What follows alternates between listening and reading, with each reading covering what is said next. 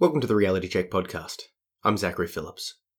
So before we get into it, I just want to give a massive thank you to everyone who's decided to support me, either through Patreon or through once-off donations or through buying and sharing my books and all of the other ways that you guys have been supporting me.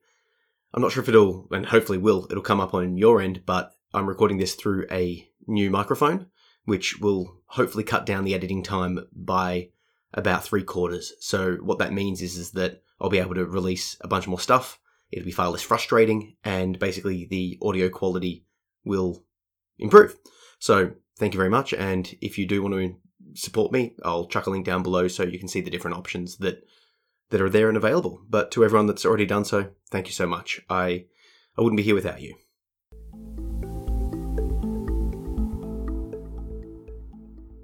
Other than here. The inner storm meets outer calm, a silent fury, impotent rage not expressed. Other than here, other than now. The inner fog meets outer clarity, a quiet constriction, clear thought not expressed. Other than here, other than now. The inner grime meets outer cleanliness, a mute warning, functionality not expressed. Other than here, other than now. So in this poem, Other Than Here, I wanted to sort of highlight the duality that I find myself in. This sort of constant battle between functionality and chaos.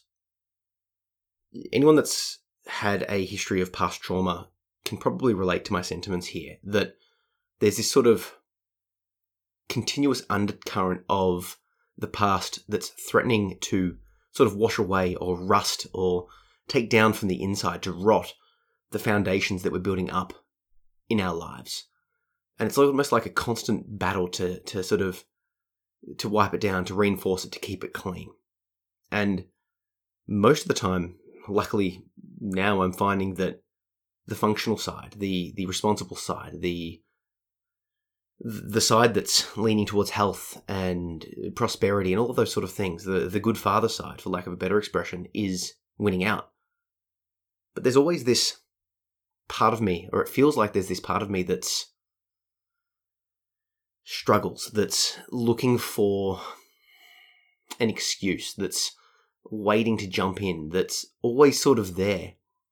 You know, the negativity, the past habits, the previous mental states, the depression, the anxiety, the addiction, the bad thinking habits, the way that I would model off not so great models of my past.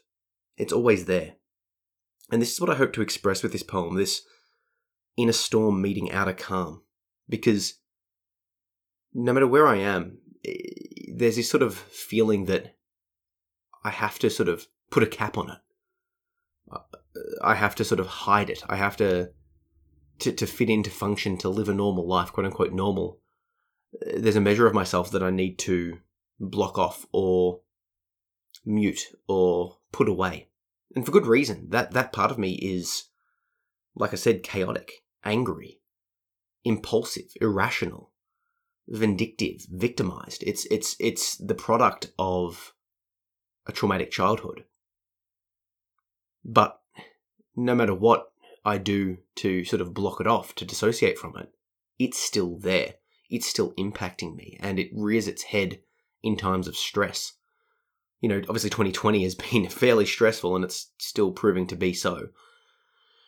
But even just general life stress, work stress, all the different things that happen, the more pressure that I'm put under, either externally from, real world things, or internally from my own ruminations, it becomes quite challenging. And those foundations that I've talked about, the maintenance falls, and the rot starts to creep in, and then they start to collapse. And what that results in is a drop in functionality. I can't work as much. I struggle with relationships, to respond back, to be an active member, to be myself.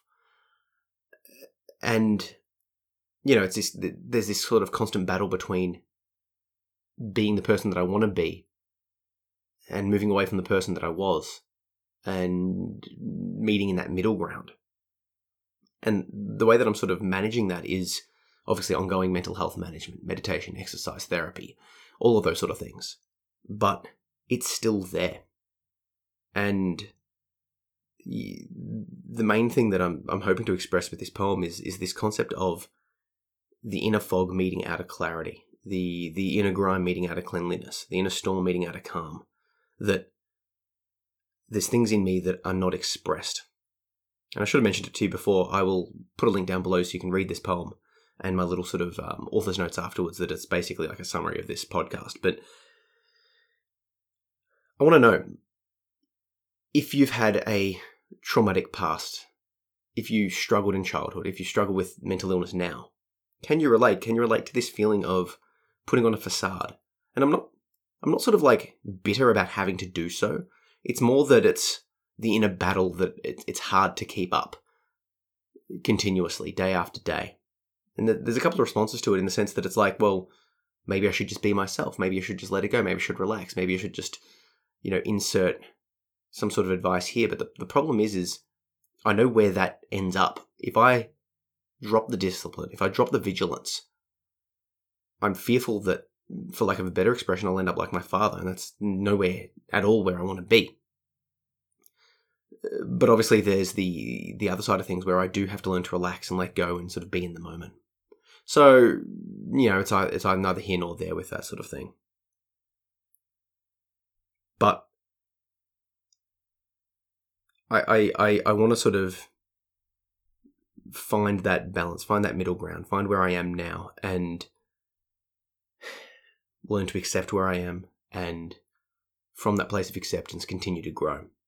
Because, through self-acceptance we learn the nature of ourselves, and if we learn the nature of ourselves, we can best navigate the world. If I know I struggle in certain areas with certain things at certain times, it's not perfect, but I can at least let the people in my life know, it's like, hey, this is what I am, this is where I'm like, this is how it looks. It's not ideal, but this is my reality. Take it or leave it. And this sort of leads into the main part of what I wanted to talk about in this episode. This idea of sort of getting out of your own way, of sort of removing the subjective lens that we look upon the world. So, right now, as of recording, we're in the midst of the US election. The results haven't been counted, but it looks like Biden's going to win. And there's a lot of division, a lot of issues, a lot of people, controversy, for lack of a better expression. And it seems by looking online that people can't seem to see why someone would support one candidate over the other. And it's, to the extent that if you support this candidate, we're done. Like, leave my life because you therefore, if you support this candidate, you therefore believe X, Y, Z. And I don't support that, therefore I don't support you. And it's very black and white thinking, very globalizing, very sort of broad strokes. And what it made me think is that it's quite hard to sort of step outside yourself and really put yourself in someone else's shoes and see how they see the world. Because there's a reason people support one candidate over another. And I'm using the election as an example, but we can apply this to any moral issue, any issue in general. Take religion. Why does one person support or believe one religion over another? Veganism, sexism, any sort of rights-based issue, any sort of political issue at all. There's a reason that you will have the views that you have. So what I'm trying to do is step back and remove my own bias. How can I see where I'm blind? How can I see where my past, my history, my personality, my upbringing, the resources that I'm bringing into play, the readings, the podcasts, the contemplations, it's all being filtered through the lens that is Zach, that is me. And unfortunately, no matter what I do, I can't escape that. So then it's like it really becomes like a question of empathy. How can I ever hope to truly understand someone else, let alone a populace, let alone anything, through my own perspective? Because I can imagine, I could consider it, but I can't truly feel it. In a sense, I mean, interestingly, the more I meditate, the more I feel open to feeling, the more I feel open to looking at things from other people's perspectives. But then I sort of do the next step and go, well, perhaps my belief that I'm doing that is biased. Or perhaps my ability to do that is itself biased. And perhaps other people can't do it in the same way I can. And in fact, I know that to be true, because if you look at the, different, the theories of multiple intelligences, it suggests that people are, some people have high levels of linguistic intelligence, some mathematical, some kinesthetic, some interpersonal, some intrapersonal.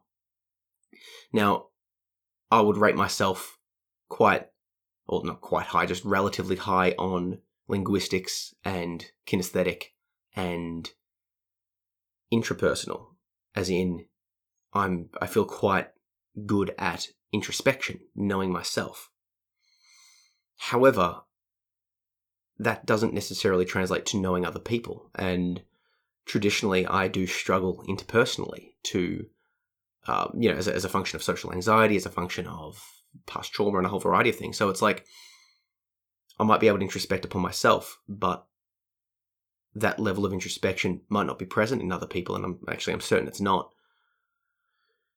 But my unique,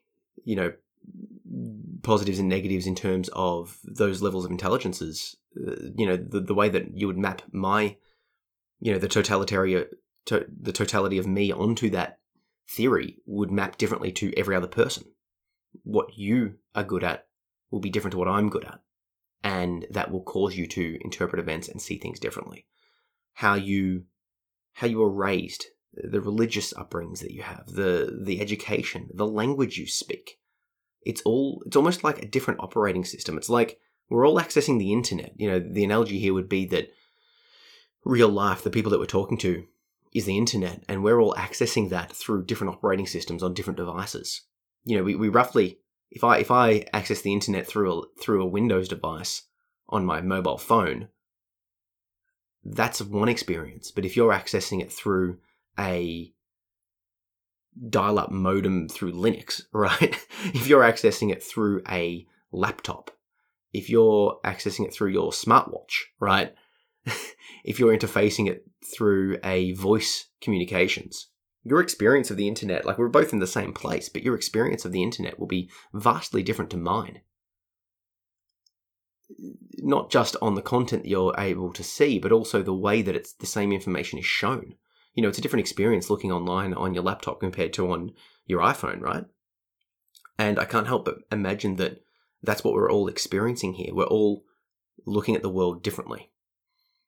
Now, the thought just popped into my mind. It's like, well, why does any of this matter? Like I can hear some of you think, what is this? Why do you even care about this, Zach? And that's sort of, I suppose, an example to my point. For whatever reason, this is something that I keep coming back to. It irks on me. Now, you might be able to just accept it. It's like, yeah, people are different. So what?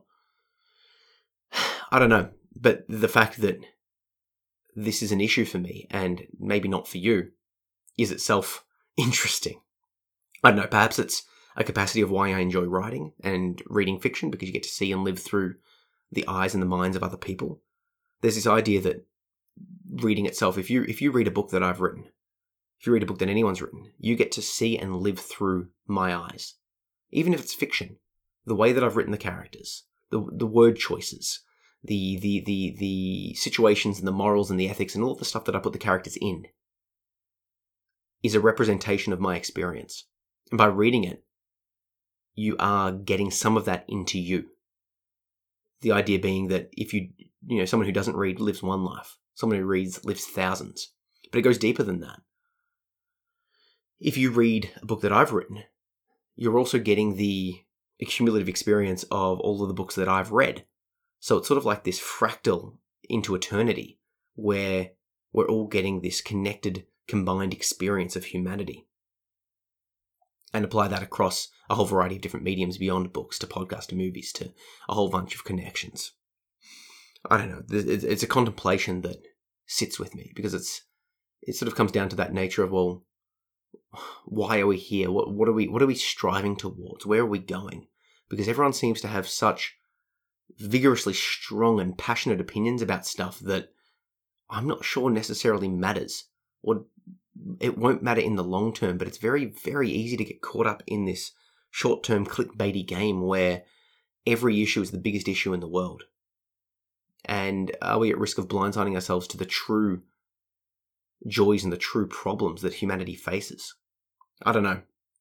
But technology itself is the wild card. If you look over history, you see patterns repeating themselves. But the one thing history hasn't had is the internet. Just go back 100 years. World War I, World War II.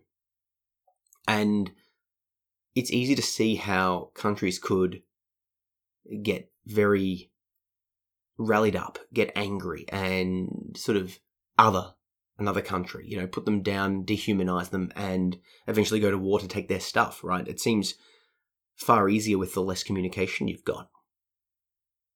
But right now, most humans on the planet can communicate with most other humans.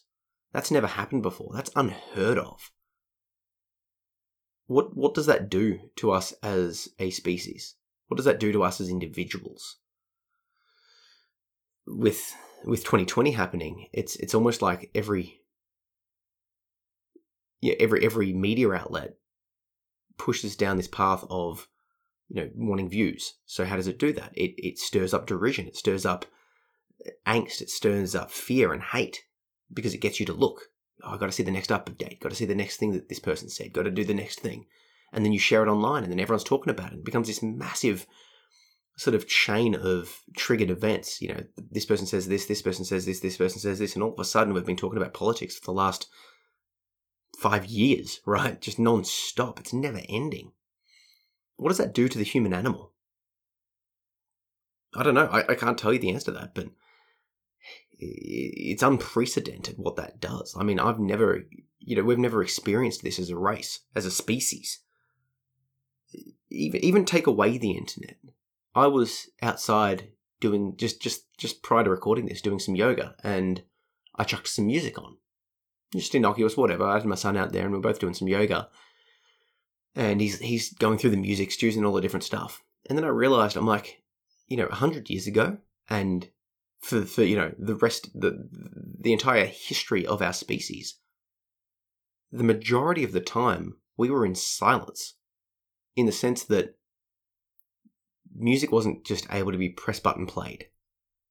TVs couldn't just be turned on. People would communicate with the people close to them, but in general, there would be far, far, far more amounts of silence than we're currently getting. What does that do? What does having constant stimulus do to the human animal? I would be guessing, but I would imagine it's probably an increase in anxiety. I mean, there's very little things that happen around the world that actually impact my life. But if I'm online all the time, I'm hearing about them all the time, and I'm empathizing with them, and I'm struggling. So that's obviously doing something. I know that through meditation and through experimentation that prolonged silence is good for my mental state. That I feel calmer, that I feel more focused, feel more present in the moment. So what does a continuous exposure to even just something as innocuous as music do? Because if you think about it, every time you hear something, that's changing you. It's the very reason you're listening to this podcast. It's the very reason you listen to everything. It's the very reason you do things online. Like, you want to be changed. You listen to a podcast, to music, to watch a YouTube video, all of these sort of things. Talk to someone to change your mental state. That's the point. Even if it is just to not feel so bored right now. You're doing it for a reason. That reason impacts you.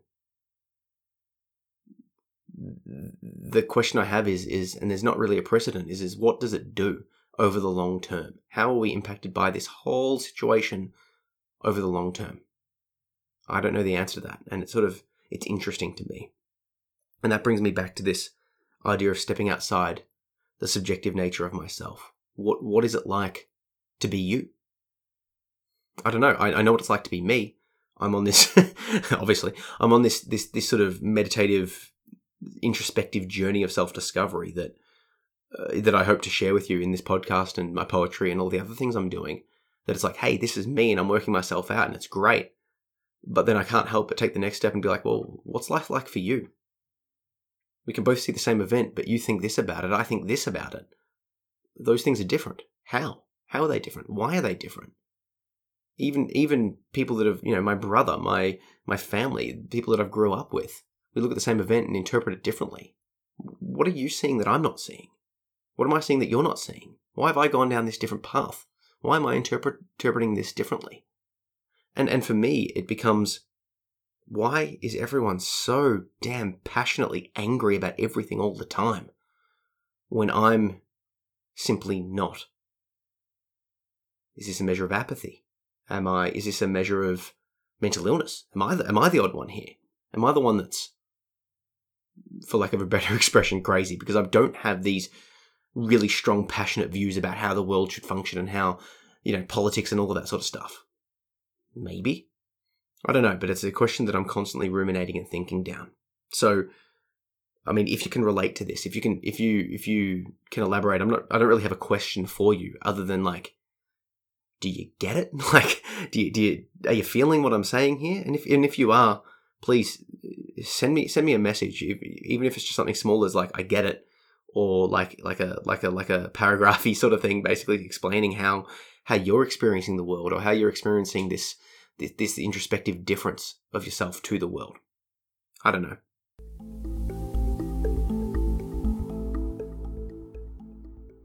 I just want to end the podcast and basically say a couple little housekeeping things here. Once again, thank you to everyone who's been supporting me. Like I said, hopefully the audio quality of this podcast and everything I do moving forward is increased. I think it will be. So yay. At least it's going to save me a bunch of editing time. Woohoo. If you want to support what I'm doing here, you can head over to my website at zachary-phillips.com/support, and I'll put the link down below and you can see what you can do. But the best thing you can do is just tell someone about the podcast, tell someone about my work, share a link with them and say, hey, check this guy out, and start that conversation. Because it starting the conversation around mental health, around connection, around a nuanced discussion, at the very least will be interesting, and at the very best will potentially save someone's life, because you're saying, hey, if you need to talk about it, I'm here and check this out. I also want to mention that I've restarted my YouTube channel. I'm basically using it as a platform to just answer your questions in depth. I've got a couple of videos up at the moment, and the annoying thing is I had about 1,000 plus subscribers on my first YouTube channel, but for whatever reason, YouTube kicked me off. I can't access it. Those videos and the channel's still up, but I can't access it. I can't delete it. I can't edit it. I can't do anything with it. So I can't access it. So I've started a new channel, and basically literally all I'm using it for is just responding to your questions, your queries, your requests for content. So I'll be posting infrequently, but if you want me to talk about something, shoot me a message, an email, DM on social, whatever, and I'll make a video about it. So anyway, thank you for listening and supporting and being there. And given the tumultuous nature of 2020 and where we're at, let's just all stay safe. Cheers.